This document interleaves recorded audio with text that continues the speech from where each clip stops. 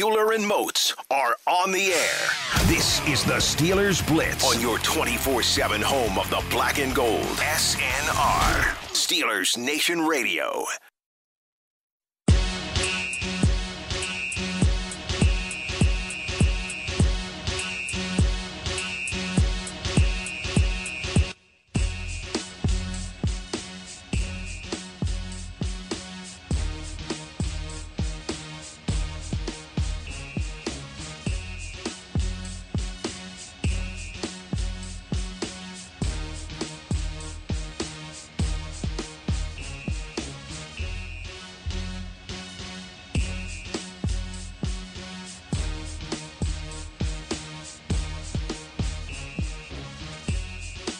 What's going on, Steelers Nation Radio? It's high noon on a Thursday afternoon. That could only mean one thing.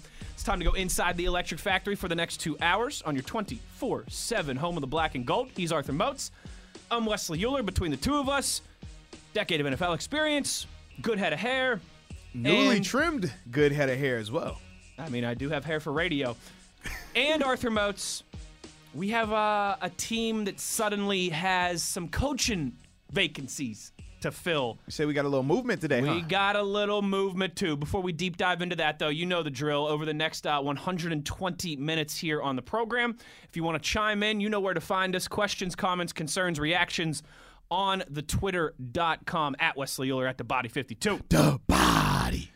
You know, Arthur Moats, some days you got to work a little bit harder at this radio thing. Man, I think those days that you speaking or that you are speaking of, we endured. I think it would have been in the months of March, April, May, June, July, and pretty much August. Oh, yeah, okay. I think I'm pretty familiar with what you're saying. Okay. You mean that time when we were doing a 3-hour sports show every day without any sports? Oh, you talking about the content goal rush? You talking about that? Oh, yeah. I too survived the content goal rush. There are times where you have to survive the content gold rush. And then there are other times where it gets spoon-fed to you like you're still 2 years old sitting in a high chair. I thought I was a kid at Willy Wonka's Chocolate Factory. And Arthur Moats today was one of one of those days. Those latter days. The days where the content just kind of gets dropped right on your lap. And that happened just about an hour ago. The content gods have smiled upon us today. That they have. Offensive coordinator Randy Fichtner, O-line coach Shaun Sarrett, and DB coach Tom Bradley will not have their contracts renewed. So, quickly, Moats, because I have seen this a couple times on Twitter. Yes. People saying that they were fired. They were not fired. Nope, difference. There's a difference. Big difference. There's a big difference. This is what happened to Joey Porter, I believe, as well, too, correct? Exact same scenario. Steelers, in terms of firing coaches, if I'm correct, they haven't fired a coach since it would have been the 2010 season. It would have been a special teams coach. Outside of that, they haven't fired an assistant coach, from my understanding. They won't re-sign contracts, which is their just roundabout. It's kind of like when the NFL says we didn't cancel a game this season. Technically, you didn't cancel it, but you postponed numerous games. So technically, you didn't fire Randy Fichtner, Shaun Sarrett, or Tom Bradley, but you didn't renew their contracts going forward. And the reason why we always say is worded like that is because when you still have the same head coach, it's just assume that those coaches will remain under that regime going forward. I mean, whether it's 1-year deals or 2-year deals, because that's typically the contract length on average for assistant coaches at the NFL level. So that's why it comes off and you get that feeling of a firing because they didn't extend them. But technically, they didn't fire them. Correct. Technically. Just, for good journalistic credibility. Yes. we just want to make sure that we accurately depict the situation to each and every one of you all. I'm very interested to see. I think that we're just kind of, this is the first move in a series of decisions to come down the line here this offseason. I'll be interested to see how this all lines up, what this leads to, Arthur Moats. I was going to ask, what's your initial reaction? Because I know for me initially, when we were talking about some of the moves that could potentially be made, obviously Randy Fichtner was at the forefront of those conversations because of how the offense looked at times during the season. Right. And obviously that was going to be the big question, right? Was it on Randy Fichtner? Was it on Ben? Mm-hmm. Is Randy and Ben attached in terms of, we know how long they've been a part of the staff together in terms of Randy as the QB coach and then Randy as the offensive coordinator. But then from there it was, okay, is Ben going to be open to having a new coordinator voices, at this stage in his career where he potentially might have 1 or 2 years left? But then at the same time, we wondered, okay, not only would he be open to that, would the team actually do it? Would they pull the trigger on that because of the relationship that Randy Fichtner and Coach Tomlin have, dating all the way back to Memphis when they were, first getting their opportunities in coaching? They have been together for a long time. So it was a lot surrounding this. So even though I do think it was the correct move, I am very shocked to see Randy Fichtner's name up there. Sean Surratt, I thought that could potentially happen because obviously when you go from Mike Munchak to Sean Surratt, who didn't have a lot of being the position coach experience. He was an assistant before, but not the head of that group. Right. It's a little bit different. And then obviously their play did decline these past 2 years, so I could definitely understand them wanting to go in a different direction there. And then with Tom Bradley, I think he was another one where it's kind of, you're not going to fire Keith Butler. I understand as the DC, you might be, looking at him and saying his job is more so title-based because we know Coach Tomlin does a lot of the play calling. Sure.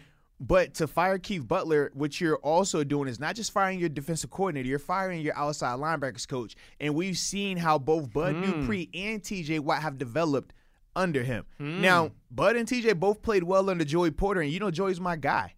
But we can all agree that since Keith Butler has taken over as the outside linebackers coach, TJ has went into the Defensive Player of the Year category back-to-back years now. He should win it this year. So to think about that under his tutelage, and then you look at Bud Dupree back-to-back double-digit sack seasons, or did he get? I want to say he was right at the cusp of double digits. I think he was at 9, 8 or 9, 9.5 maybe this year. So, but you look at him being able to get that out of Bud Dupree in back-to-back years as well. That's a really good point, along with Alex Highsmith, who came in and played well at times as a rookie as well. So when I factor in all of those things, you're not getting rid of Keith Butler. It's like I said, the DC job, you can make the case or if he deserves that or not, but to fire him there means you're firing him also as your outside linebackers coach. And with the productivity that those guys have done or have had in that room, you're not touching them. And obviously the main guy who calls the plays is Mike Tomlin. You're definitely not firing him. So I just looked at it as Tom Bradley. You were kind of not the scapegoat, but essentially you were the next man. The movable piece. Right, you were the movable piece, and they can say, well, hey, look, the secondary at times was susceptible to the big plays. They did have communication issues on the back end. There were some things that we saw on tape from a physicality standpoint that we weren't too fond of when it came time to tackling and things like that. So, yes, it makes sense that, all right, if we got to make a move defensively, because you can't just fire 2 offensive guys, or you can't not re-sign 2 offensive guys and not touch anybody defensively, when we both know that the defense had their part in this as well. So that's why you look at Tom Bradley and you're like, you have to be the guy, because you're not touching Jerry O. The inside linebackers, for everything that they had to endure, they still played well. I mean, you talk about Vince Williams and Devin Bush. Then Devin Bush goes down. Robert Spillane comes in and plays well. Robert goes down. Avery Williamson comes in and plays well after being here for a couple of weeks. Then Vince gets COVID. But then you throw in Marcus Allen, and he gives you a little bit. Obviously couldn't do the full gamut, but even he came in at times. So you think about that group, and it's like you can't go there. Like they're not at fault here. So, without a doubt, man, it was just, Tom Bradley, you just happened to be that guy that, like you said, man, was the movable piece, man. Right, wrong, or indifferent. 8 sacks for Bud in 11 games this year, 11.5 the year prior. The real kicker, though, Motzi, is that in 16 games last year, Bud Dupree had 11.5 sacks. 17 QB hits, though. That number was a little low. This year, in just 11 games, he already had almost that same number. And then if you look at TJ Watt's QB 15 hits, yes. And then TJ Watt's QB hits, I think, were 30. Was it? Oh, my goodness. Because I know he's had, I want to say he led the league in QB hits last year, and then this year he had 41. I was going to say, I knew he was high 30s. Okay, so 41 this year. 23 tackles for loss led the league. 15 sacks led the league. 41 QB hits. Top 5. That's why you can't touch Keith Butler. Arthur Moats, that is a great point. That is a great point, and I might even steal that as a point to make on one of my solo shows. That is why you can't, because a lot of people have brought his name up. Man, it's Keith Butler. We all know Coach Tomlin is a defensive guy. That's where he, got his start in this league, and that's ultimately what made him who he is in this league, his defensive calling. And that's why a lot of people were just saying, man, well, if Keith Butler isn't calling these calls, what is his purpose? You want to know his purpose? That is his purpose. And I'll tell you firsthand. And that's why I love doing the show with you. And I was going to let people know, too. So for me, man, throughout my 9-year career, I had multiple linebacker coaches, both inside and outside. And really good coaches as well, man. Guys like Dave Wannstedt, obviously George Edwards, who's interviewing for a defensive coordinator spot. I've had multiple different inside linebacker coaches. Bob Sanders, who coached in Green Bay for a while, was the DC out there. None of them were to the level of Keith Butler when it comes to linebacker play, inside and outside. You talk about a guy that knows that position, that understands how to coach it, that even though he didn't play outside edge rusher, he still understands how to coach it. He understands the techniques to it. And you look at the linebackers that he's had under his tutelage, Lamar Woodley, James Harrison. Obviously, I was under there. You look at man. Oh, my goodness. I'm drawing a blank. Jason Bud Worlds. And TJ. Jason Worlds. Bud. Yep. I mean, all these guys that have had Lawrence crazy, Timmons absolutely, back and forth between positions. So you think about all these outside Studs. guys, and then we're not even talking about the inside guys because that track record speaks for itself as well. Your Foots, your Farriers, Shazier. Obviously your Shaziers, your Vince Williams, your Timmons. I mean, we could go down that list as well. Devin Bush, we think, is just on that track. Just a phenomenal track. job. When it comes to linebackers, that is what he specializes in. So even if he might not have the full grasp of being the DC from a coverage and D-line standpoint, his value from that linebacker area alone makes him worth that. I love it. I tell you what, Arthur Moats, I think I've done all the research. I got the opinions on everything, but I had not thought about that angle. That is a fantastic point by you. That's why you're the football man and I'm the setup man, baby. That's why it's teamwork. That's why it's Euler and Moats. Teamwork makes You know what I mean? work. It's Euler and Moats. Well, tomorrow it'll be Moats and Euler. Hey now. And up next, we'll be joined by our good friend of the show. It'll be Euler, Moats, and Backo. Hey now. Brian Backo will get his reaction to the coaching moves, coaching decisions that were made today. Backo on the Zoom call with Coach Tomlin yesterday, and I believe Minkah Fitzpatrick and some others today. So we'll get his thoughts on some of the things that we've heard transpire since the end of the season from Coach Tomlin and from some of the players as well. We'll keep the conversation going with our buddy Brian Backo on the other side. He's Arthur Moats. I'm Wesley Euler, and this is the Steelers Blitz on SNR.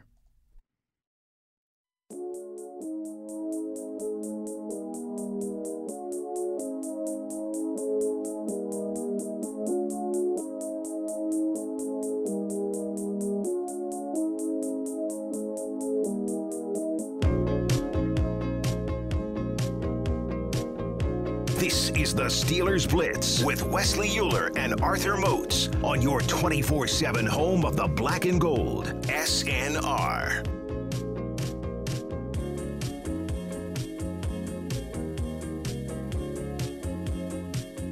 I don't have no problem. It's the Steelers Blitz on SNR. Arthur Moats, Wesley Euler. To the phone lines we go. Second segment on a Thursday. That means some things here on the show. It's time for our good friend of the show, Mr. Brian Backo. Backo, how we doing? It is now the off season. We are on the other side. How we feeling? Oh, just happy to have another slow news day in the Steelers world. Kicking back, relaxing, enjoying the off season. So let's get right into that. The moves today, if anybody might have just been joining us, missed the first segment, somehow hasn't heard it yet.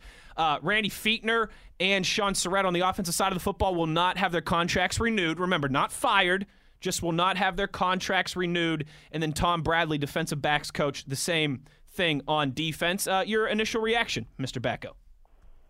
Really not surprised. It's what I would have done if I were the Steelers' brain trust. I mean, at least with Sarrett and Fichtner.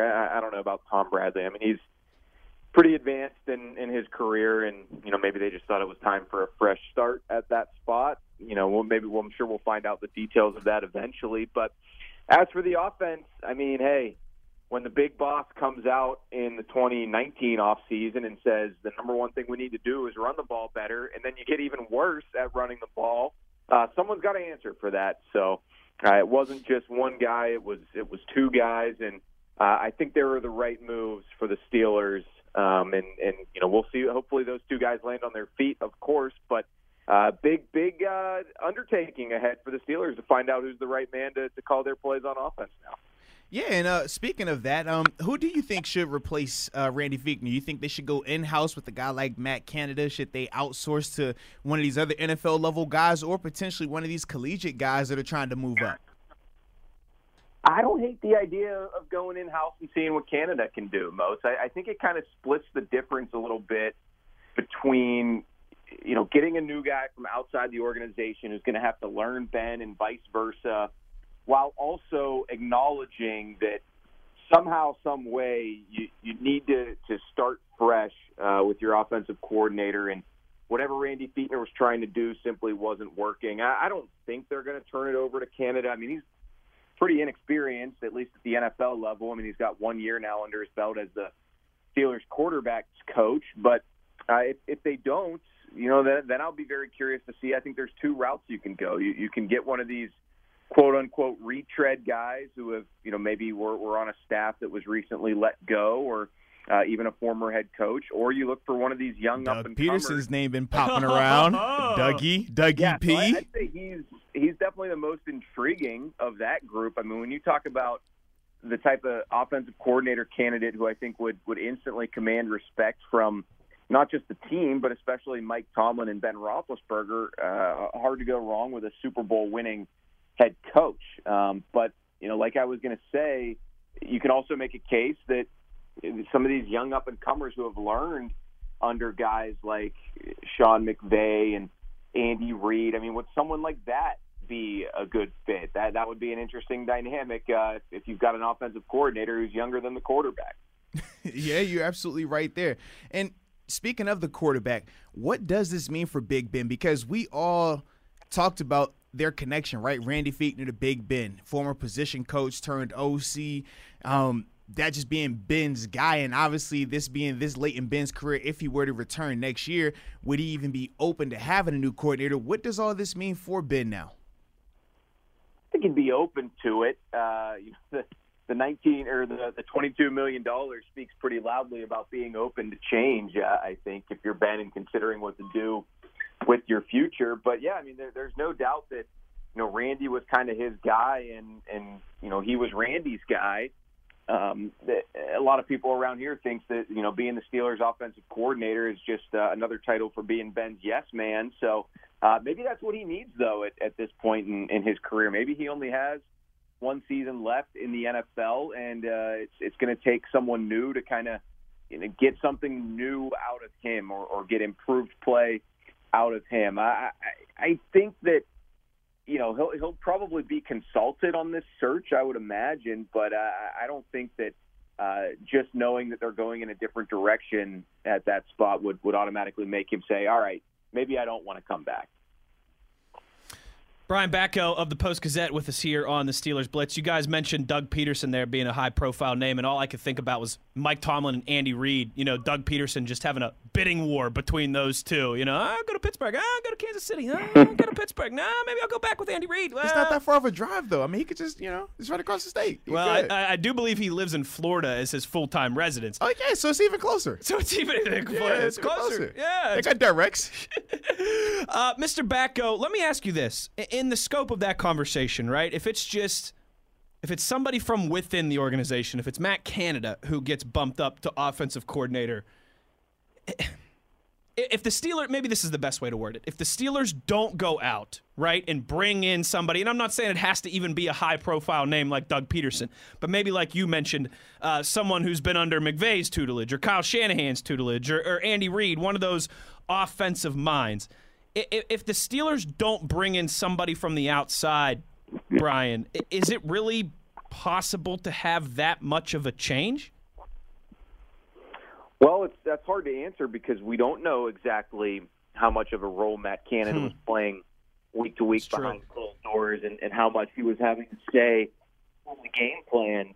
We haven't talked to him since before the season, and at that point, he was very diplomatic about saying, I'm just learning from Randy and from Ben and trying to give my input where I can.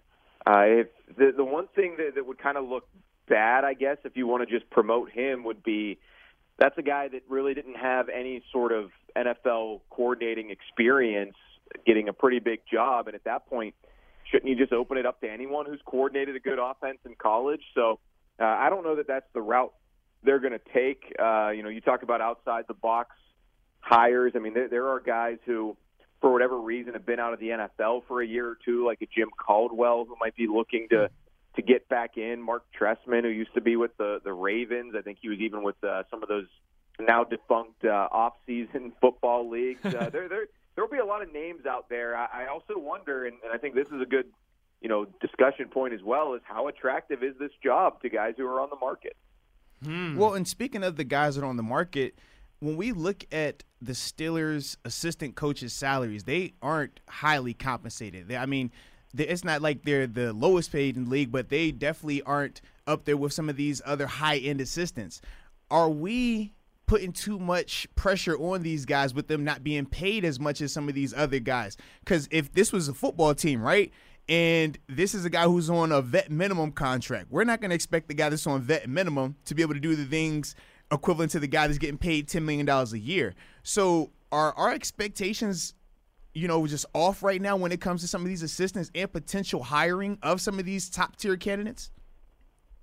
Well, if that's the case, then I think you should expect the Steelers to pay a little bit more than they have been. I mean, there's no salary cap for coaches in the NFL. If something like that, Moats, holds them back from getting the best guy for the job, then I think that would be a real shame for the organization, especially since you've kind of got this window here that's open, potentially one more year of Ben Roethlisberger. And, to be honest, I mean, we don't know for sure if Ben is going to be back. And if that's the case, then, you can kind of blow the whole thing up and, either find someone who might mesh well with Mason Rudolph or find a guy and then say, all right, we want all of your input on what we should do as the successor at quarterback. So it's really, really intriguing that you just have this mystery box now for the Steelers offense. I mean, you think number 7 is going to be the guy calling the shots, but there haven't been a whole lot of major changes over the last 3 years, and this certainly qualifies as one of them. Hey, another name, you might call it a retread, but I'm pretty sure he's out there and he could be looking for work. Todd Haley, you guys ever heard of him? Yeah, he's that guy who has a podcast and a show on Sirius, right? This is the only thing, Becco. He got fired after putting up 40 points in the playoffs. Yeah, I know. That. I mean, like the it's next day. the same thing. He didn't get fired, right? They just let his contract run. They decided not to renew his contract after he dropped 40 on. Excuse me. But hold on, because I do want to ask you a little bit more about that, though, Mr. Becco, because I think you just said there that this is big change or major change. I don't forget the exact terminology that you used. But Tuesday afternoon in his kind of season wrap-up press conference, Mike Tomlin said, and I quote, "I'm not going to maintain status quo and hope that the outcome changes. That's the definition of insanity." End quote. If there's not some outside voices brought into the locker room that have legitimate voices and have legitimate gravitas in that locker room, that to me is still the definition of insanity. If you're just continuing the same voices that have been in the halls of the organization, maybe just now with a bigger title, a better title, a little bit extra bump in salary, that to me is maintaining status quo. Yeah, I hear what you're saying, and I'll be honest, after the dust settled Sunday night, I was sitting there thinking about, all the opinions I'm going to have in the coming days. I did find myself coming back to the idea that there really should be drastic changes at the top, and to me, short of getting rid of the head coach, which I don't think they should do, maybe you look at both coordinators. Now, it would seem from the news today that Keith Butler is maybe safe, but it's only January 14th. I assume things could still change on that front, and that's why I do think they had to do this with Randy Fichtner, and I guess we'll see if the new guy is someone who has ties to Mike Tomlin, and then people will bring up sort of the same questions. Is he just hiring a guy who's kind of going to go along to get along, Do you bring in someone with real credentials and is going to have his own ideas about how he does things, and what kind of dynamic that will play in the room? Because the segue that took us into this was, we know that Ben did not always get along great with Todd Haley, and that made things tense, I guess, at times on the South Side at 3200 South Water Street, but it sure resulted in some pretty darn good offenses and made stars out of a lot of guys. Do you guys think, and Mozart, if you have a different direction you want to take this, we can move on here after this, but do you guys think that Mason Rudolph and what they think of him plays into this at all, with potentially, Matt Canada for a year because we think he's going to be the great guy for Mason? Do you think that's even part of the consideration at all? To me personally, I think I don't think. Oh, go ahead. I don't think so, Moats. I don't think that that's going to factor in as much as it is what it has to do with Ben. Like, I just get the feeling, despite all the platitudes and the nice things that get said about Mason Rudolph publicly at these press conferences, to me, it's kind of clear that they don't really want him to be the guy that takes over, or else, to me, it's a pretty simple decision. You cut Ben Roethlisberger and save $19 million. Now, see, the reason why I say I do think so is because I think that they are confident in Mason and that they are going to consider having that conversation with Seven. And that was the thing that I wanted to ask you as well, in terms of, do you think Seven returns? Because knowing that $41 million hit, the options that they could potentially do is obviously you cut him or he retires. Then the cap hit is, I think, is what, 21 or something, or 20, 21 little million. over 20. Yeah. Right. The other alternative is you could extend him and kind of do a couple of throwaway years up there for just spreading the cap out purposes. But to me, when I hear them speak of Mason Rudolph, when I see the decision that they made to go with Mason in that Week 17 game and how he performed, I think that they really are high on Mason. And that's why, for me, I think that they are going to consider who they think can be best for him as well. Because with Ben, I think they're looking at this as, he might be back, but if he's not flexible from a contract standpoint, he won't be back. That's from my perspective, at least. Yeah, and I don't know that it's so much the decision to start Mason in Week 17, but how about the decision this time a year ago to go the whole offseason without supplanting him or giving him real competition for the number 2 job? I guess that would speak somewhat loudly to how they want to proceed with him. But to me, I've long thought that the heir apparent to Ben is going to be a guy that's not on the roster and someone that maybe we aren't even very familiar with yet. Ben looked like he found the fountain of youth at various points earlier this year, but by the end of the season, I think that turned out to not at all be the case. And for me, if we're playing the prediction game versus the what would you do game, I think Ben will be back in 2021, because it's just one of those crazy things where it's hard to imagine him not playing for the Steelers until he isn't. So I'm not going to predict it. But if this were Madden and I'm in GM mode and I'm deciding how to build my roster, I think I would go a different direction. I really do. So with that being said, and I do agree with you, and I'm pretty much the exact same, right? I do think he will be back, but if I was playing Madden, probably would be going a different direction as well, because there are a lot of pieces that I could retain defensively with the extra 20 mil or whatever that we remaining in the cap space. But to you, this is my question. Under the assumption that Ben Roethlisberger is back and is the starting quarterback next year, what is this team? Is this a Super Bowl contending team? Is this a playoff team? Is this a one and done in the playoffs team? What are they next year under Ben Roethlisberger? Man, I thought all of this season, even going back to the preseason when I predicted they were going to be, barely 500, fighting for a playoff spot, I still held out the belief that if everything clicked and went right, especially with the quarterback play, that they could win it all. But now, as I sit here after 16 games of seeing the Steelers led by Ben Roethlisberger at this point in his career, I don't know that I see that. I think they're a playoff contender still. Don't get me wrong, but I kind of think that Super Bowl window has closed on them in their current form. And maybe it's just recency bias, because 4 days ago I was sitting on my couch, couldn't believe my eyes what was happening at Heinz Field. But it seemed like even when Ben was at his best, it was too inconsistent. It wasn't happening often enough, and it wasn't sustained. And now it's going to be even harder to have the help on defense, I think, to play complementary football in that regard. Brian Batko, Our guest, our good friend of the show from the Pittsburgh Post-Gazette. All right, guys, so no official predictions this weekend, but just quickly, Batko, all right? Give me your winner. Rams, Packers. Packers. Ravens, Bills. Ravens. Browns, Chiefs. Chiefs. Bucks, Saints. Cool. This is the toughest game to call for me, but I'm going to go Saints. Oh, if Drew Brees gets the three-piece on That'd be Tom crazy. Brady this season, You That'd be hate crazy. to see it. you hate to see it. I mean, you just really do. Buddy, we appreciate your time as always. I meant to this morning go back and look at all of our predictions from the season, add those up, and see who had the best record, and I totally forgot. So, in suspense, Well, you're a busy guy. in suspense, we'll just do that next week. Boom. I like it. Yeah, let's do it. All right, buddy. Thanks for your time as always. We appreciate it. Yep, see you guys.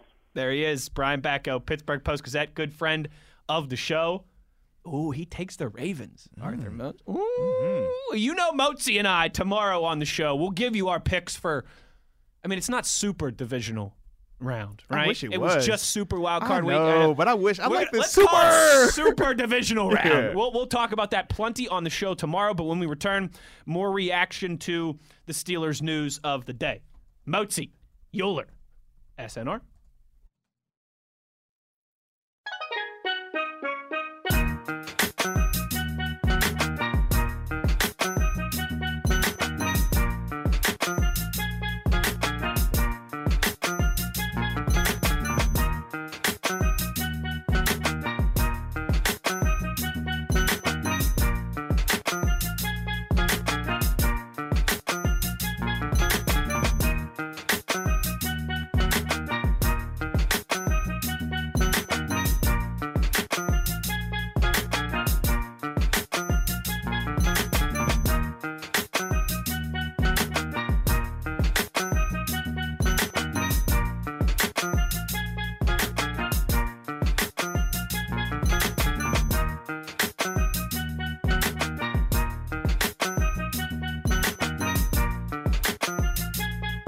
This is the Steelers Blitz with Wesley Euler and Arthur Moats on your 24/7 home of the black and gold, SNR.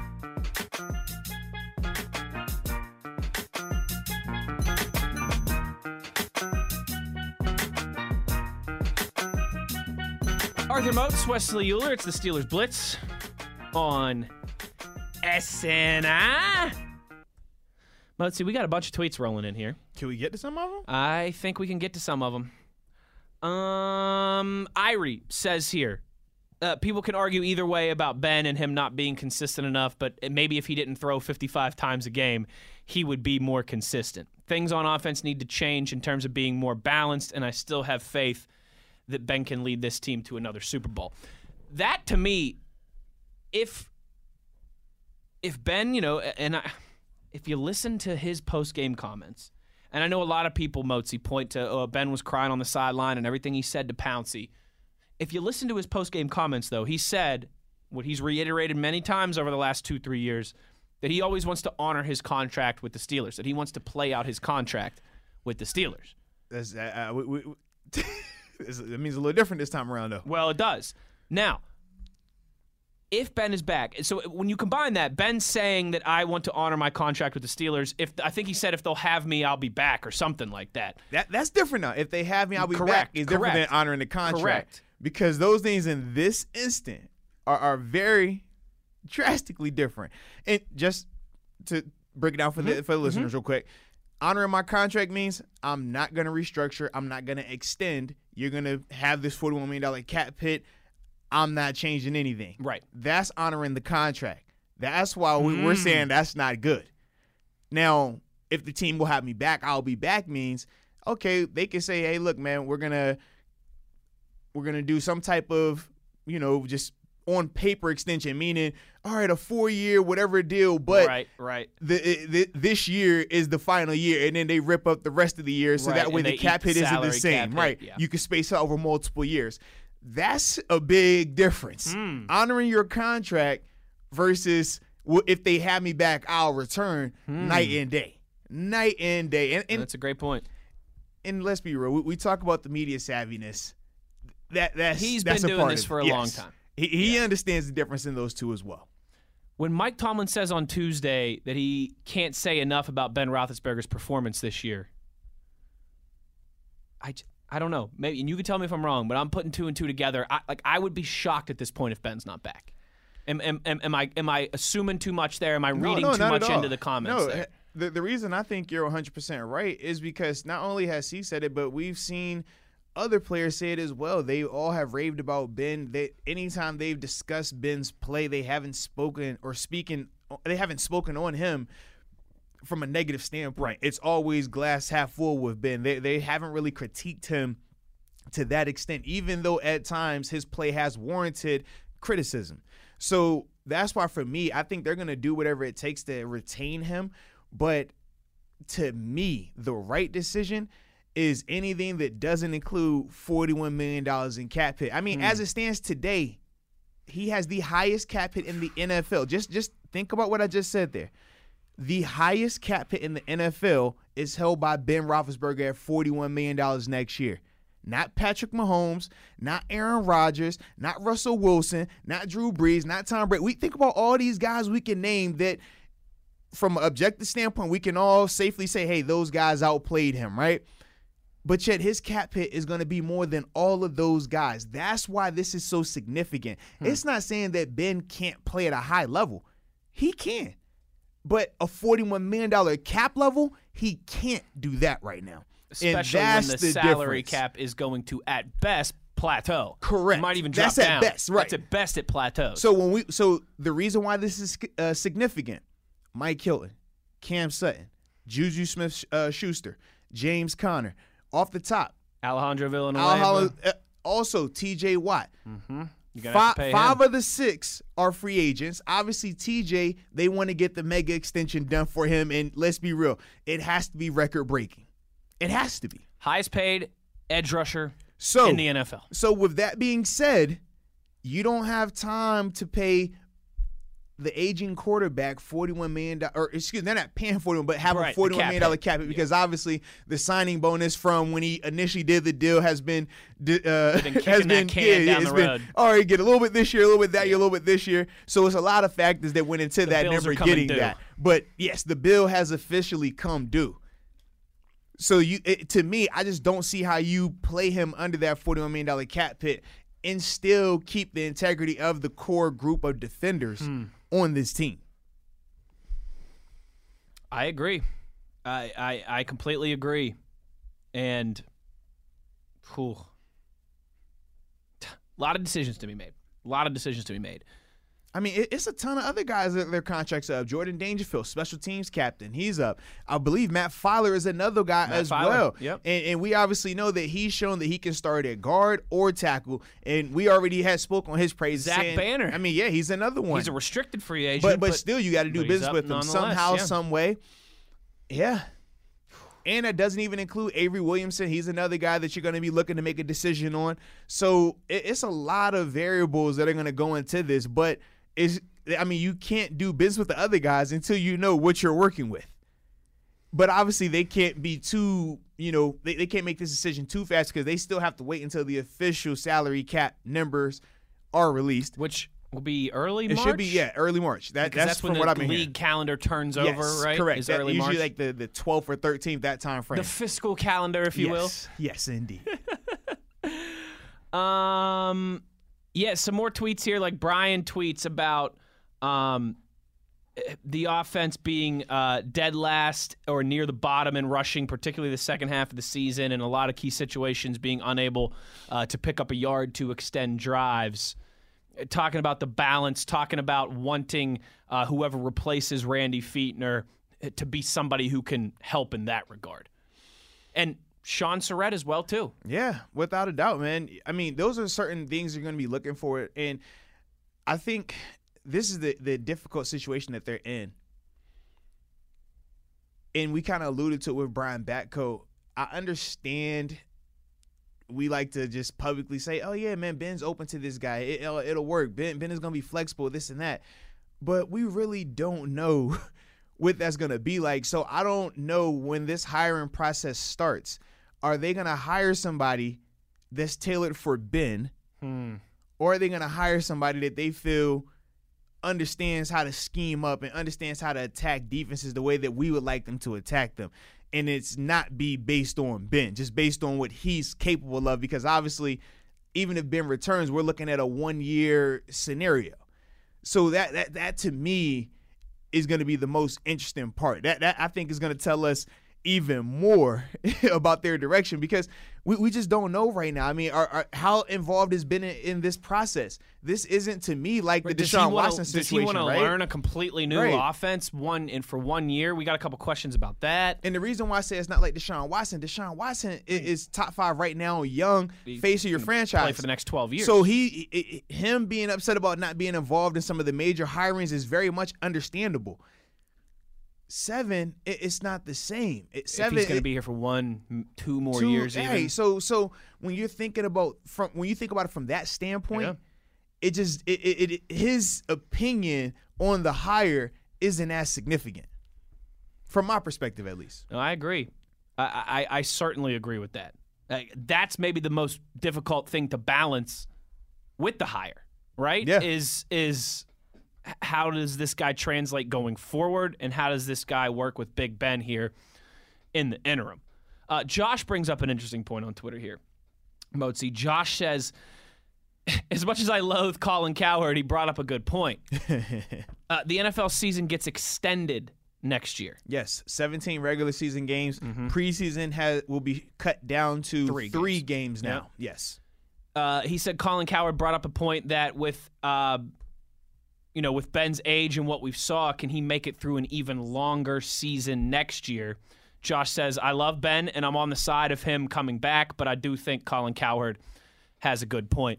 Thanks, gentlemen. No, thank you for the tweet, Josh. Yeah. And when I think of Ben, in terms of what he would look like next year, honestly, I feel like him returning next year makes us the Indianapolis Colts of this year. The Colts are what? They're a good team. Not great, though. They're going to be in contention for the playoffs, but you never really view them as a threat to really win the Super Bowl. When things go great, they look great. But if everything doesn't go perfect and they get every bounce, then yeah, they typically fall short in a lot of these contests. To me, I think that's where we're headed with Ben coming back. Regardless of, the other pieces, I don't think that at this stage he's carrying an offense. No. We thought that this year, but that was the approach that they took. That's not being a hater. That's just being realistic. Right. But that was definitely the approach that they took after that Titans game. It became more of, okay, less balance or less run pass balance in 2020. And a lot more throwing the ball a lot 40 more, plus times. So to me, that's why I feel like we have to say this, because even though we feel like this is obvious, we thought the same thing a year ago. And that wasn't the case. You are correct, Arthur Moats.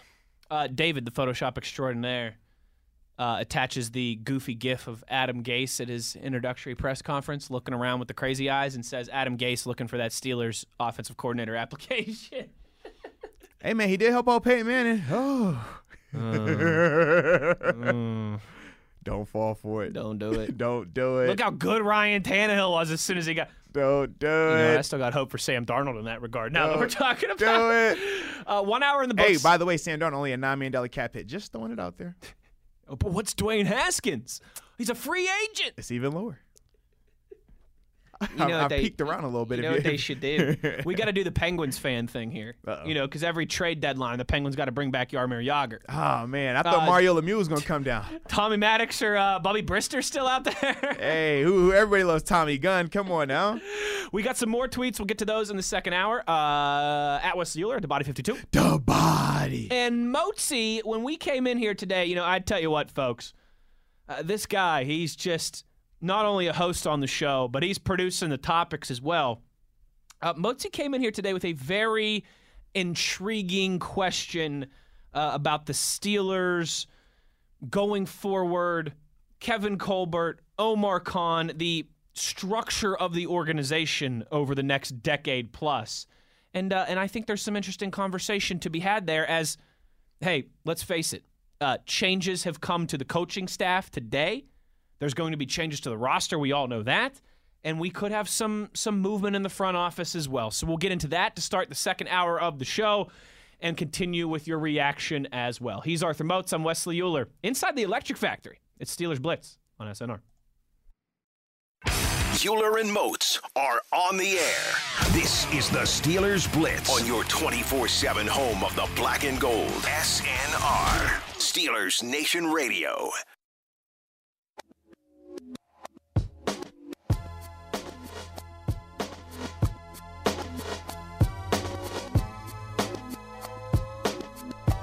Good afternoon, Steelers Nation. How we doing? I'm feeling electric. Well, that's good. Me too. Arthur Moats, Wesley Euler. It's the Steelers Blitz on SNR, hour number 2. And Moatsy, you asked me a very poignant question earlier today. Look at you breaking out the SAT words, baby. That's what I'm talking about. So I want to kick this over for you to introduce this topic because you laid it out so eloquently this morning that I don't want to butcher it and I don't want to take credit for something that you produced here. But in the news, in the wake of Omar Khan interviewing for some jobs, some GM jobs across the NFL, everything that we know about Kevin Colbert and his year-to-year contract, and some rumors that popped up earlier in the week about maybe some potential for him taking a job with the Detroit Lions, you brought up a very interesting topic of conversation this morning. Yes, as I was, reading the news, kind of like you just said, man, with Kevin Colbert potentially being on the Lions' radar, and then obviously Omar Khan, who has already interviewed with the Texans. He already interviewed with the Texans, and the Panthers are another team that is eyeing Omar. Man, I started to wonder and ask myself, if you had to decide between the two right now, what direction would you be going if you're the Steelers? Because with Kevin Colbert, we understand that he probably has, the next anywhere between 1 to 3 years before he decides to retire. His contracts have already started to reflect that, and he's already hinted towards that. Whereas Omar is a guy who is, young, and in terms of getting this opportunity, this would be his first shot at being a GM, but we like to fancy him as the next, great GM, the next Kevin Colbert. So understanding that, it made me wonder if both of these guys could potentially be on the move right now, or both of these guys are drawing interest. Does it make sense to potentially move on from Kevin Colbert a year early if that means you're able to retain Omar Khan for the next 10, 20 years as your GM? Or do you ride with Kevin Colbert until he decides to hang him up, but you potentially lose a guy like Omar Khan to one of these other franchises like we were already speaking of? I mean, it's a very, very delicate situation, because you make the wrong choice here or the wrong move here, and you could set yourself back. Or you could potentially put yourself in a great position for the next however many years. Or you could fall flat on your face. But it got me wondering. It got me thinking, how would you react to this situation? What would you do? Man, Arthur Moats, for a guy who always tells me that you don't do hypotheticals, this is an incredible radio hypothetical. Well, because to me, this is more realistic than hypothetical. It is. Hypothetical, You're right. If we would have had this conversation six weeks ago, it's a hypothetical. It's like, well, hey, Omar hasn't had any interviews yet. Kevin Colbert hasn't had any interest from any other teams yet. Well, right now, this is true. The Lions, They are eyeing Kevin Colbert hard, and depending on where you look at, some people even say they are on the brink of poaching him away. Yeah, that was reported out of Detroit. Absolutely. And then obviously Omar Khan is already on record that he interviewed with the Texans. That's not a secret. Yes, he is. So the fact that he already interviewed, now granted they went with Cicero, the Patriots from guy. the Patriots, Yep. but he still was allowed that ability, because that's the other thing. At the NFL level, you can't just interview while under contract. You have to receive permission from the organization. Yep. So the fact that the organization gave Omar Khan permission, to me, I'm like, whoo, you playing with fire, baby. That's a little deadly. But then there's a third person that we didn't speak of just yet. Brandon Hunt. My buddy. He's another guy, similar to Omar Khan, is being viewed as that next wave, that next innovative GM. The guy that people are going to be hunting and looking for. So are they already viewing Brandon Hunt as that replacement to Kevin Colbert, which is why they allow Omar Khan to go ahead and take that interview?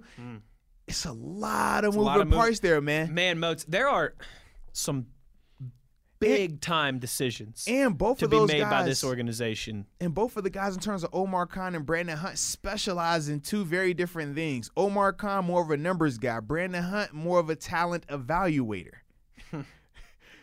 And both of those parts are very much important as a GM. Yes, they are. I'd say those are probably the two most important parts. Oh, no question. I need you to find a time. I need you to make these numbers work. Don't go over the cap, too, or else you're going to get penalized next year. Man, you just think of the gravity of all these decisions and how the trickle-down effect of all of them, how they'll all be intertwined and related and just can have ramifications for decades. What the Steelers decide to do with Omar Khan, the timeline that Kevin Colbert sees the rest of his career, his time in the National Football League, everything with the coaching staff and the offensive coordinators, how that affects Ben Roethlisberger. How much longer is Mike Tomlin going to be here, right? If the Steelers are thinking that Mike Tomlin's only going to be here for another few more years before he wants to step aside and maybe take a break and kind of reevaluate what he wants to do for the rest of his career as well, are you sitting there thinking, okay, if we have to hire a coach in 2 years, 3 years, 4 years, is Omar Khan going to be better at that? Is Brandon Hunt going to be better at that? Do we still want Kevin Colbert around when we're trying to do that? A lot of questions. And that obviously trickles down, right? Because if you don't nail your next head coaching hire, that has ramifications. If you don't nail the rebuilding of this offensive line, that has ramifications. If you don't nail finding Ben's replacement, you can go 25 stinking years like we did between Bradshaw and Ben before you get a Hall of Fame franchise quarterback. Oh, Arthur Moats. You got to be right on this one. That's the thing. You have to be right. I would not want to be Mr. Rooney this offseason. I do not envy these decisions. Listen, everybody talks about making the big bucks. This is what happens when you make the big bucks. You got to make big decisions. This is what happens when you're the boss. Everybody wants to be the boss until you got to make all the tough decisions. And let's be real. If you make the wrong decision, we're going to crucify you for it. We're going to talk bad about 100%. you. We know that. And if you make the right decisions, I mean, we'll sing your praises, but not as loudly as that criticism would be from the fan base. Correct. Oh, man, Arthur Moats, that's a great question. I mean, what move would you make in this one? I just are you ahead of the curve, or do you want to hold on? I mean, I always want to be ahead of the curve, but at the same time, I don't think there's any way that you force Kevin Colbert into retirement or, potentially making him take a different job. He's been with the organization for almost 3 decades, almost 30 years. He's in his 3rd decade with the organization, almost 30 years.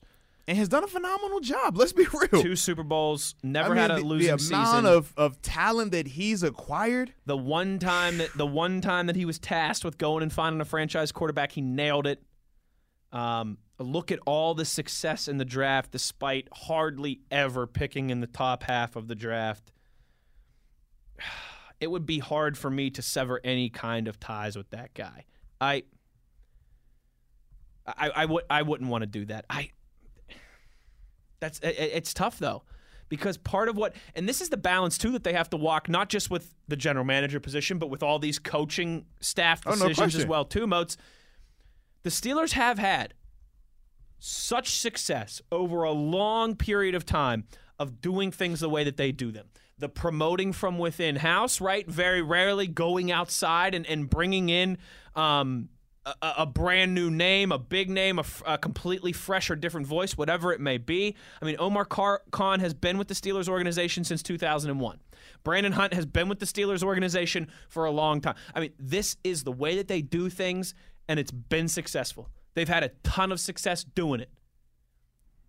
But I think what we also know about the Steelers, Arthur Moats, is that they haven't been unwilling to go away from the norm in the past few years. They've been more active in free agency than they've ever been before. They have traded up in the draft to get Devin Bush, something that they hadn't done since Troy Polamalu. They traded their first-round draft pick to get Minkah Fitzpatrick, something that they hadn't done, Moatsy, since the Beatles were still on tour. So that's what I wrestle with, is knowing the Steeler way and the depth of history and success there versus balancing how I've seen the last couple years. They've started to be a little bit different in that regard, and I wonder how the last 3 seasons play into that. The less than the less than pleasing finishes that the Steelers have had the last 3 years. I wonder if that leads to, all right, let's reel things back. Let's play it closer to the vest. Let's go back to what we know that has served us so well over the last 6 decades, and that's a hell of a sample size. No question. Or do we feel like we have to continue to change, to evolve, to adapt because of what's happened? I don't know if they look at the last 3 years as an indictment on some of those changes, or if they look at it as they need more change. Man, this is always a tough one, right? I just spun myself a headache there. Exactly. And I'll tell you from personal experience in similar scenarios, obviously when I was in Buffalo, we had an aging GM, a guy who had been there for a while, and Buddy Nix had a ton of talent. And actually under him, they did have some success. But now towards the end of his tenure, that success had ran its course. This is when they were starting to, they went 0-8, 4-12, things like that. And what ended up happening was this. They didn't want to technically force him out, but they had their next young, up-and-coming GM that they were high on, a guy by the name of Doug Whaley. Okay. So what they ended up doing, the first go-around, they said, all right, we're going to have Buddy Nix still technically be the GM. He's going to have the front seat in terms of the draft, but he's going to have 1 year of of Doug Whaley being his assistant GM. He's going to learn up under him. He's going to learn all the ins and outs of it. And then after that, Buddy Nix transitioned out. Okay. And then Doug Whaley officially took over. So almost like a head coach in waiting type Correct. situation. Yeah, so that's how they did it, though. But they did it that way to, number one, they wanted to respect Buddy Nix and allow him to finish his years. But at the same time, they wanted to keep this young, talented guy who they thought was going to be their next GM for however long.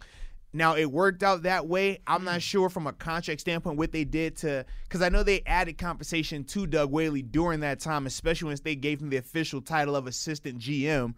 And then from there, he became the full GM after that. So that could be something that they could potentially look into with Kevin Colbert. Now, obviously, this is with the understanding that, hey, if Kevin lets Mr. Rooney know that, man, I only want to do this for another year or two. Or as long as Ben's here and I think we got a right. shot, I'm here. But as soon as it's time to completely rebuild, I'm gone. If that's the communication, I think we could potentially see a similar scenario like that because obviously Kevin Colbert's track record speaks for itself, both in the long term and in the recent history.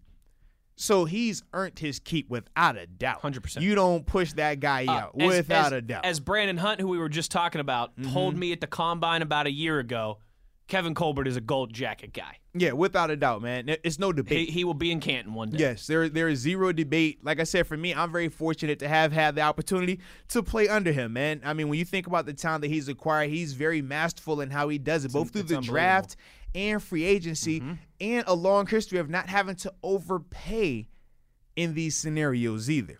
That's what makes him that much special compared to other guys who, man, let's just cut the money, cut the check. I might hit on 1 out of every 20 guys. No, we're not doing it here in Pittsburgh. And that's why the sustained success has been what it has been as well.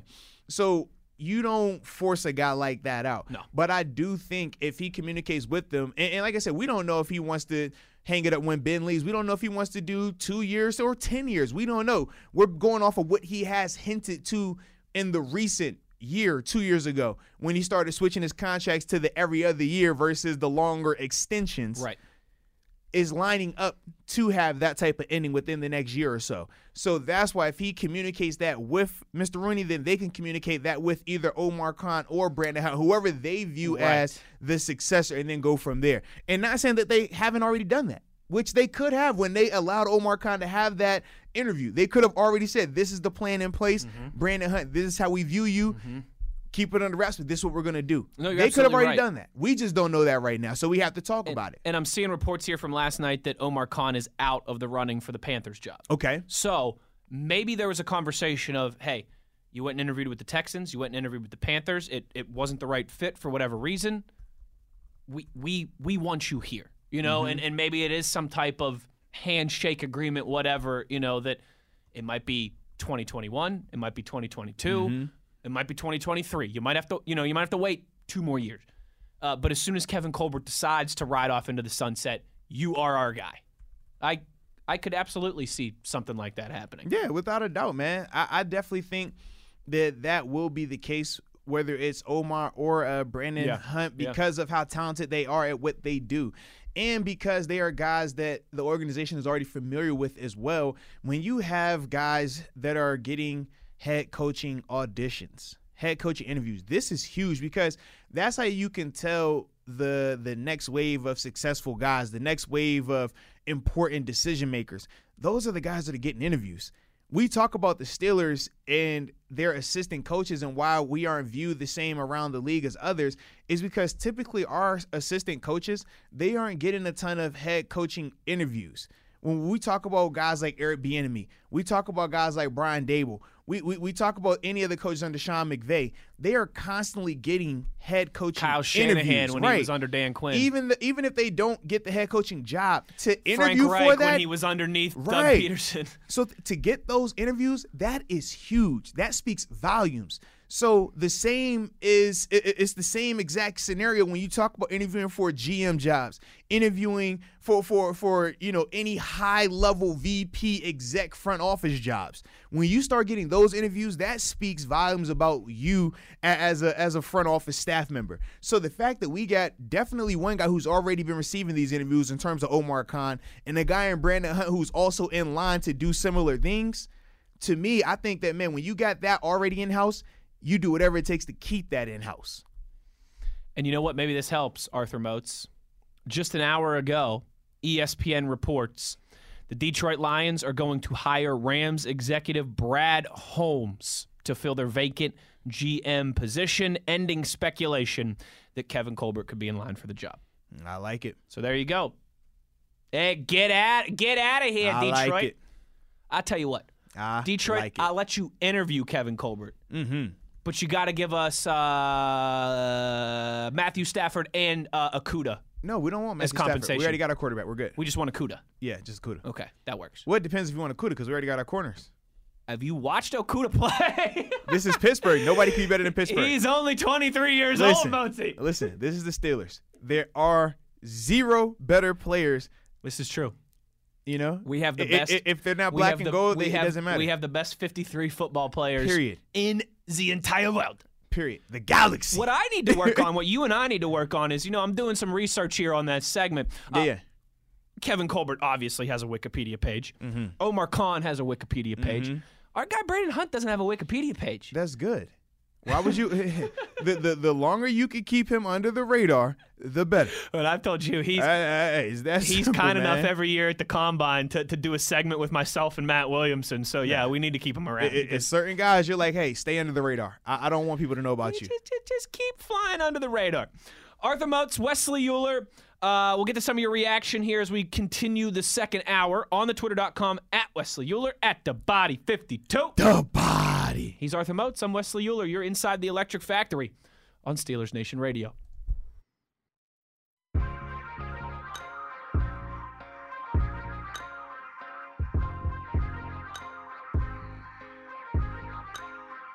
This is the Steelers Blitz with Wesley Euler and Arthur Moats on your 24/7 home of the black and gold, SNR. The tweets are rolling in, Arthur Moats. And so let's get to some conversation here with the Power Grid. Steeler Bomb 2030 tweets here. If you can run the ball and play defense, you can win without a quarterback playing at an all-pro level. He said, look at guys who have the same amount of rings as Aaron Rodgers and Brett Favre. But he says, to be fair, I also really want Ben to be here. Well, I was going to say, he hits on a good point. And we've seen the model. You don't have to have a great quarterback to win a Super Bowl. last year in Denver. But the difference is this. This is the one key difference. Nick Foles, Peyton Manning. We go down the list of all of these quarterbacks who weren't elite. They were just good when they won it. John Elway's last 2 years. The biggest difference is this. $41 million cap hit. None of those guys had that. And on top of that, when you talk about a $41 million cap hit, you're not able to do the things that they did in terms of, okay, we're going to have a great defense. We're going to have talent on offense around these guys. You can't do that when you have that $41 million cap hit. That 41 means, hey, we're going to have less talent around you. You got to step up and do a lot more. So that, to me, is the biggest difference between those guys in this scenario. Because, yes, you can win that way, but we can't structure our roster that way with his cap hit being what it is. People have been making that John Elway comparison the last couple weeks, and I'm thinking about that now. That Broncos team. Think about it. They were stacked. Best offensive line in the league. Think about it. Terrell Davis ran for 2,000 yards that year. Like, people forget all of those factors. Ed McCaffrey, Uh-huh. Rod Smith, and then look at the defense. Steve Atwater, Romanowski. Bill Romanowski. Yeah. I forget the pass rusher that they had, number 93. I could still see him, but he was an absolute beast. Yeah. Big difference, man. You can still certainly win a lot of games Think about with Ben. that Peyton Manning Broncos. He threw more interceptions than he did touchdown passes that year, Peyton Manning did. But they were able to have the talent around him. They had an incredible defense. Because of the numbers on the contract. You can make it work. Yep. That's the difference right now. You can do it, but that cap hit is handcuffing you. So let me ask you this, too, along the lines of this same conversation. Because I've heard this a lot, too. And is it this cut and dry? Is it this black and white? That if Ben is back next year, the Steelers have to draft best offensive lineman available in the first round. You said if Ben is back. Yes. And then you go running back second round. Yes. If he is back, you have to do that. Or free agency. Well, I would say this. But then again, money. If there's a quarterback that you love at 24. Ooh. And this obviously depends on their long-term views of Mason Rudolph, but say a guy like Mac Jones, who obviously people are, some people love him, some people hate him, some people are skeptical of him because he played at Alabama. Either way, if you love him, he could potentially be available to you at 24. Now, You're right. These other high-end guys. Trevor Lawrence obviously will not be he's there. not available. Trevor Lawrence is buying a house in Jacksonville already. Justin Fields will not be there. Available. Trey Lance is debatable. Maybe. Zach Wilson will not be there. You're looking best case Trey Lance if Mac you move Jones. up. Mac Jones realistically. Kyle Trask. And then what's the guy from is it BYU? Wilson? No, that's Zach Wilson. Oh, yeah. Okay, yeah. So he's going to be top 20. Unless you have to move up. And the only reason I say it's not unrealistic you wouldn't have to move up 20 spots. Right, exactly. You can still move up to get him. You could move up 5 spots. Right, you could potentially move up to get him. That's why I threw him in that conversation. That's a good point. So if you love one of those guys, even if Ben returns, you could always go the route of drafting them, and then from there, second, third, and so forth, you go ahead and O-line, running back, or O-line second round, and then you look to get a running back through free agency, right? You could do that as well. But I think you're not completely handcuffed to going O-line if Ben returns. That's what I'm trying to get to because, like I said, if you really love one of these guys and you think he can be your guy going forward, well, it's easy to have one of those guys sit a year and then take over. We saw that happen with Mahomes. Alex Smith wasn't the face of the franchise, but he was still their guy. And they drafted Mahomes. And think about this: Alex Smith took them to the playoffs that year as well. And then look at what the Packers have done. Absolutely. And then after that was when they made the switch from Alex Favre Smith to Aaron Rodgers. Now they got Jordan Love and Wade. Yeah. So we've seen this model work before. Another one. Tony Romo to Dak Prescott. Ooh. They drafted Dak while Tony Romo was there. So we've seen different cases where it's like that. So it can happen. It can work. And just because you draft the guy doesn't mean he has to take over that first year.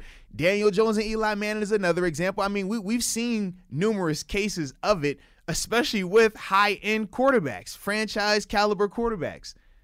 So it's not a foregone conclusion. That's the biggest thing I'm trying to allude to right here. So you got options, man. You got options. A lot of decisions to be made. But you got to love the guy. If you're taking him in that first round as a quarterback, you have to love him. It can't be the Mason Rudolph scenario where, hey, we drafted him in the third, but we said, we had a first round grade and we actually loved him. It can't be that scenario. If you want this guy and he's your first round grade, it has to be reciprocated. It needs to be shown. Or you go free agency route, but we just don't think money-wise you're going to be able to do that. Yeah. But Sam Darnold does have a $9 million cap. I was just throwing it out there. I would just love that to happen for the pure fact that you would have to root for Sam Darnold. I mean, how about that? I'm not opposed to it. Because for me, man, I do believe that Sam Darnold can make plays. And I do think a large portion of his struggles were directly related to the management in New York, along with the lack of offensive line help in New York. It's hard to play quarterback in this league, but it's even harder to play quarterback when you don't have protection. No doubt. And then No doubt. It's even harder when you don't have protection.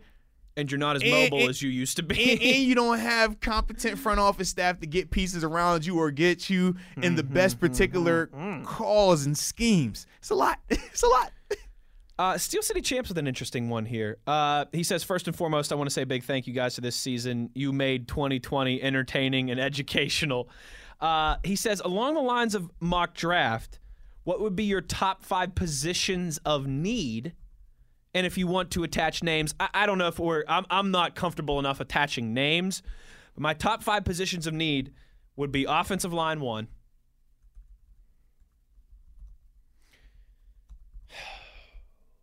Running back 2.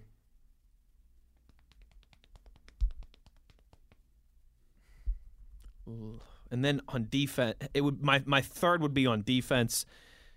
It would be maybe linebacker. Maybe defensive back. What do you mean defensive back?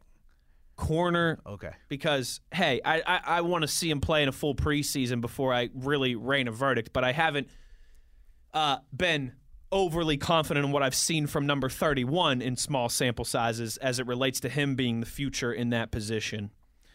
It would be offensive line 1, it would be running back 2, and then I would want to start building some depth and some future at some positions on defense. Linebacker, defensive line, in the secondary would be probably 3, 4, 5. What say you, Arthur Moats? I actually agree with you, man. Outside of quarterback, I'm probably going to go O-line first. I definitely think you have to revamp that, work it inside to out. You got to get a lot better up front, though, man. Then from there, we're going running back because you got to have this running game a lot better. Yeah, especially, again, if seven is back. And when I say running back, I don't even care if James Conner is brought back. I still think you have to upgrade the position as a whole. And that's something, too, that as we talk about the future and if the Steelers end up taking – like, getting a good running back this year in the draft isn't just going to help Ben Roethlisberger. Yes. It's going to help whoever his replacement is to have a run game to lean on. You and I have discussed this at nauseum. Look at how much Russell Wilson and Dak Prescott and these guys, Jared Goff, the list goes on and on and on of guys who, when they got to the league, had a team with an established run game. And it was a major benefit. Though, with the guys that you've named, this is why Baker Mayfield. But this is why I always have issues with Lamar Jackson. This is why I have issues with the whole narrative of, you don't have to draft high to get running backs. You get them whenever you want them. The teams that continually have success in the running back, they're getting running backs first 2 rounds, top 50 picks, and they are paying for these guys through free agency. They don't go the route of, you can get a guy in the 4th, or you get a guy in the 5th round. The problem when you get a guy in the 4th and the 5th, you're going to get 4th and 5th round productivity 9 times out of 10. Every once in a while, you might strike gold. Alvin Kamara, right? Every once in a while, cool. But the majority of the time, you are going to get going to get that style of play, and then you have to go running back by committee, which ultimately does what? Tip your hand when you're trying to do certain things. Those guys that we just named, when the Seahawks were winning, was Beast Mode coming off the field? Nope. No. When the Rams were winning, was Ty Gurley coming off the field? No. Like we could go down that list. It's a difference. Look at the Ravens. Look at Nick man. Chubb and Kareem Hunt. Absolutely. Now. Look at the Cowboys. Zeke no question. The Cowboys. Dak deserves a ton get of credit. What you pay for, man. When he first came, Dak deserves a lot of credit these last couple years. Correct. But when he first got there, that offense ran through Zeke. It was solely through Zeke. It was man. Zeke left, Zeke right, hit the occasional big play over the top. Absolutely. Yeah. So to me, I think that's something that they need to strongly consider because based on the running backs we have, the highest pedigree guy is who? James Conner, who was a 3rd rounder in his own right. That's also part of the reason why we talk about how the Saints are 9-1 the last 2 years without Drew Brees because they got Alvin Kamara. Absolutely. And then before that, it was Alvin Kamara and Mark Ingram. So you had a tandem. You had multiple pieces. Yep. Right now, we don't have that. As much as we love James Conner, it's looking more like that 2018 season was a flash in the pan. That looks more of the outlier compared to what we've seen from him since then, where there's been lack of ability, where there's been lack of availability, or where there's been ball security, right? So we've seen numerous scenarios now, however we want to slice it, where he hasn't lived up to the billing of RB1, running back one. Oh, absolutely. And the sample size is big enough now. Yes. So that's why for me, I feel like running back has to be number 2, regardless of what you do with James Conner. You know what? We talk a lot about insanity. Mm-hmm. You're absolutely right, man. Coming back with the same running back group next year would be insanity. You spice it up. I don't care how you do it, but you make moves. And then after that, man, I feel like you got to address inside linebacker. Depending on, obviously, Devin Bush is going to be coming back from an ACL.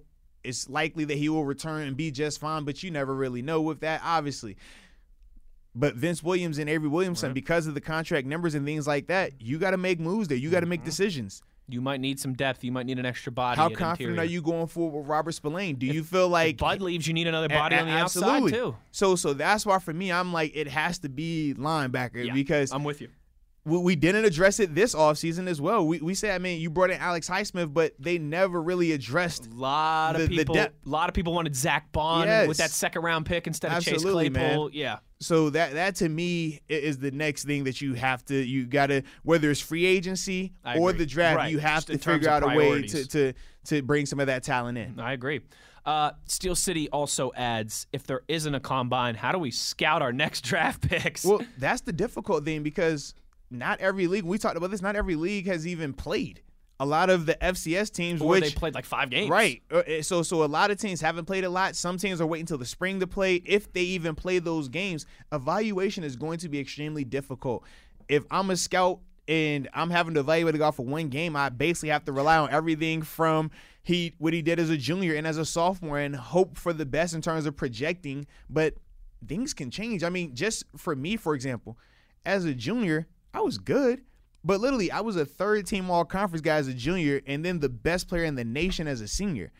My productivity, I mean, even though it didn't take this astronomical where, oh, man, he went from a 2-sack guy to a 12-sack. Like, it still was a big boost. If I don't have that senior year, I don't get drafted. Imagine if Joe Burrow didn't have his exactly last like no year. one knows who he is if that doesn't happen. He's maybe a 5th or 6th round draft pick. At best. Yeah, and those examples go on and on and on. So it's going to be extremely difficult. Needed that last year. When you're talking about evaluating these guys, football. man. Yeah, and now there's plenty of teams too that played. You know, Alabama played 13 games. Clemson played 12 or 13 games. No, so there are a lot of programs that played double-digit games this year, but it was not the same in a lot of those senses. There was a lot of, guys would not play for 3 weeks and then play a game. How are you evaluating somebody's tape, a 21-year-old, Motzi, and you look at the schedule, right, and they had to shut down for 3 weeks because of COVID, and then they came back and played a game on set.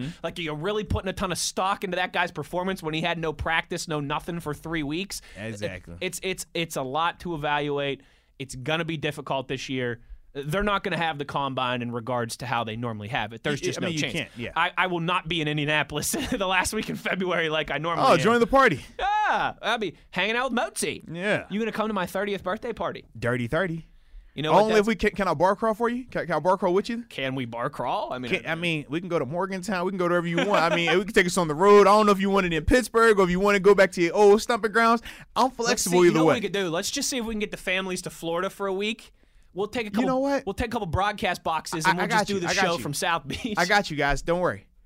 Since you owe me a consequence for the Brady bet, the consequence is still out there. We all have to go to Florida for 1 week. week. Bummer. I know you got this perfect tan going on, but you're gonna have to go to Florida for a week with me and my family, you and your family, and we're just gonna have to spend time down there. Okay, I'm sorry we have to do this, but that's the consequence. All right. Twist my arm. I mean, I lost the bet. A deal's a deal. A bet is a bet. It is.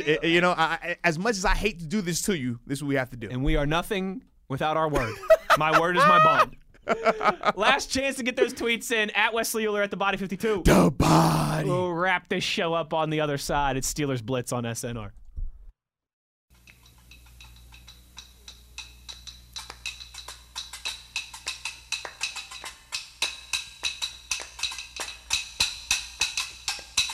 My grandma and your grandma were sitting by the fire. My grandma told your grandma, I'm gonna set your flag on fire. You're talking about hitting. This is the Steelers Blitz with Wesley Euler and Arthur Moats on your 24/7 home of the black and gold, SNR. Wrapping up the show as we always do with your reaction on the Twitter.com. I retweets here, Mozi. A little change of pace. I got a funny question for you, Wes. I know you grew up a fan of the Steelers and the Penguins. In your hypothetical world, would you trade any of the Pens championships for a couple Steelers Super Bowls? You know, to maybe finally have beaten Brady and gone on to win a Super Bowl would have been great, like in 2016. No, I would not. I love the fact that in my lifetime I've enjoyed the Penguins winning 3 Stanley Cups, making it to the finals 4 times. I've enjoyed the Steelers winning 2 Super Bowls, making it there 4 times. I mean, the first time, 95, I was still a kid, but 3 Super Bowl runs, 2 championships that I've been old enough to really enjoy and witness, 4 Stanley Cup runs, 3 championships that I've been old enough to enjoy and witness. I like that balance, Mozi. I'd like to throw in a Pirates one in there, too. That would be kind of fun, right? I'd throw in a World Series at some point, too. Now, what I would do, Irie, is, and this will let you know, and anybody who's listened to this show for more than 15 minutes, I'm sure can guess this. Arthur Moats, this will not be very popular. I would give up any Pittsburgh championship for one stinking WVU football national title. Just one. Yeah, I don't have those issues. JMU, we win national championship, so we're not worried about that. This won't be popular. You could tell me right now that the Penguins and the Steelers both won't. I'm only 29 years old. I hopefully got 60 years ahead of me. You could tell me right now that the Penguins and the Steelers will not win championships the rest of my life, but the WVU will. Arthur Moats, where? Don't tell anybody I said this, but where do I sign? No, if you're my age, you know, if you're about 30 years old, late 20s, early 30s, man, you have grown up spoiled in Pittsburgh from what the Steelers and Penguins have given you, and I love that balance, Mozi. I do. Without a doubt, man. We've been very fortunate here in the city of champions. Look around very fortunate, at some of the man. other cities around us. Seriously, man. Like, since 1980, Philadelphia has 2 championships, and they have an extra team. Mm-hmm. Look at Cleveland. Look at Cincinnati. Look at Buffalo. It's a ton of cities that don't have championships. Until like 2 Not years. Not even divisions. Right. Like division championships. Until 2 years ago when the Caps and the Nats finally broke through. Look at D.C. and how long they waited. Like, you think the Wizards winning something? Nah. Like, seriously, man. Nah. Yeah. So I love that balance. I do. I want the Penguins and Steelers always contending. I want the Pirates to give me a World Series at some point. I won't hold my breath on that one. I'm not holding my breath on WVU either. You know, Manchester United are top of the league, though, Mozi. All right, shout out to Man U. Don Juan says, Wes, remember you heard it first on Monday on the Afternoon Delight. Steelers got to draft Najee Harris or Alex Leatherwood from Bama. I'm not against it now. I'm not against it either. Either one of those guys. You like Najee over Trey Sermon? I do really like Trey Sermon, and I think he would be more available. I don't think Najee's going to be available. I don't either. That's my thing. I think Sermon's available. Yeah. But I was not. Travis Etienne's not going to be available. No, he's gone. But what about Landon Dickerson, the offensive lineman from Bama who tore his knee up at back in the summer? This I was going to say. This is my only. I've heard great things about. Between him and Sermon, my issue is coming off of injuries. We saw Sermon get banged out the first carry in the national championship game. I'm not gonna lie. I'm a little battered when it comes to injured running backs. I'm nervous. I don't want to deal with that again. Am I wrong for that? No. I just, You are not. When I saw him go with the shutter, nope. I don't want to deal with that. Nope. I didn't see it. I didn't see that. Steeler Bomb says, I'm sure you guys are keeping an eye on, the almost done deal with the Jags, and Urban Meyer wants to know our thoughts on that and if we think Dwayne Haskins will be joining him in Jacksonville. I personally don't. I know Urban Meyer recruited him, but because he didn't actually coach him, I don't think that it's the same type of relationship that he would have with, say, a Cordell Jones, Braxton Millers, JT Barrett's, guys that he actually got a chance to watch, develop, see how they learn. For Urban, this is a big opportunity, man, but it's also going to come with very, very high stakes because we haven't seen him have success at the NFL level, and it's drastically different, too. When you talk about just the recruiting collegially, it's a lot easier to get talent at Ohio State and Florida versus now, no. It's what's your money looking like? What's your draft position looking like? So that's going to change a lot. So for Urban, I don't think that he's willing to bet, his legacy as an NFL coach on Dwayne Haskins. Yeah. Plus, we know who his quarterback going to be. Yeah, it's going to be Trevor Lawrence. Now, I mean, maybe there's like a minimum type deal or something, and they bring Dwayne Haskins in as just as a jag. Get it? Just a guy. But yeah, it's Urban Meyer. It starts with Trevor Lawrence, and it goes from there. He's going to need Trevor Lawrence to be everything he's as good as advertised. As good as advertised. Yeah, everything he's been drummed up to be, because they have a lot of issues there. And so if they don't get the quarterback figured out, a lot of those other problems are going to fester. I think Urban Meyer's a great coach. Anytime I listen to him talk football, I always feel like I learn something new. Like, I think he really is a brilliant football mind. But, Motzi, it's going to be difficult. It always is. You saw it with Saban. Now, a guy like Pete Carroll has been able to have a ton of success doing it.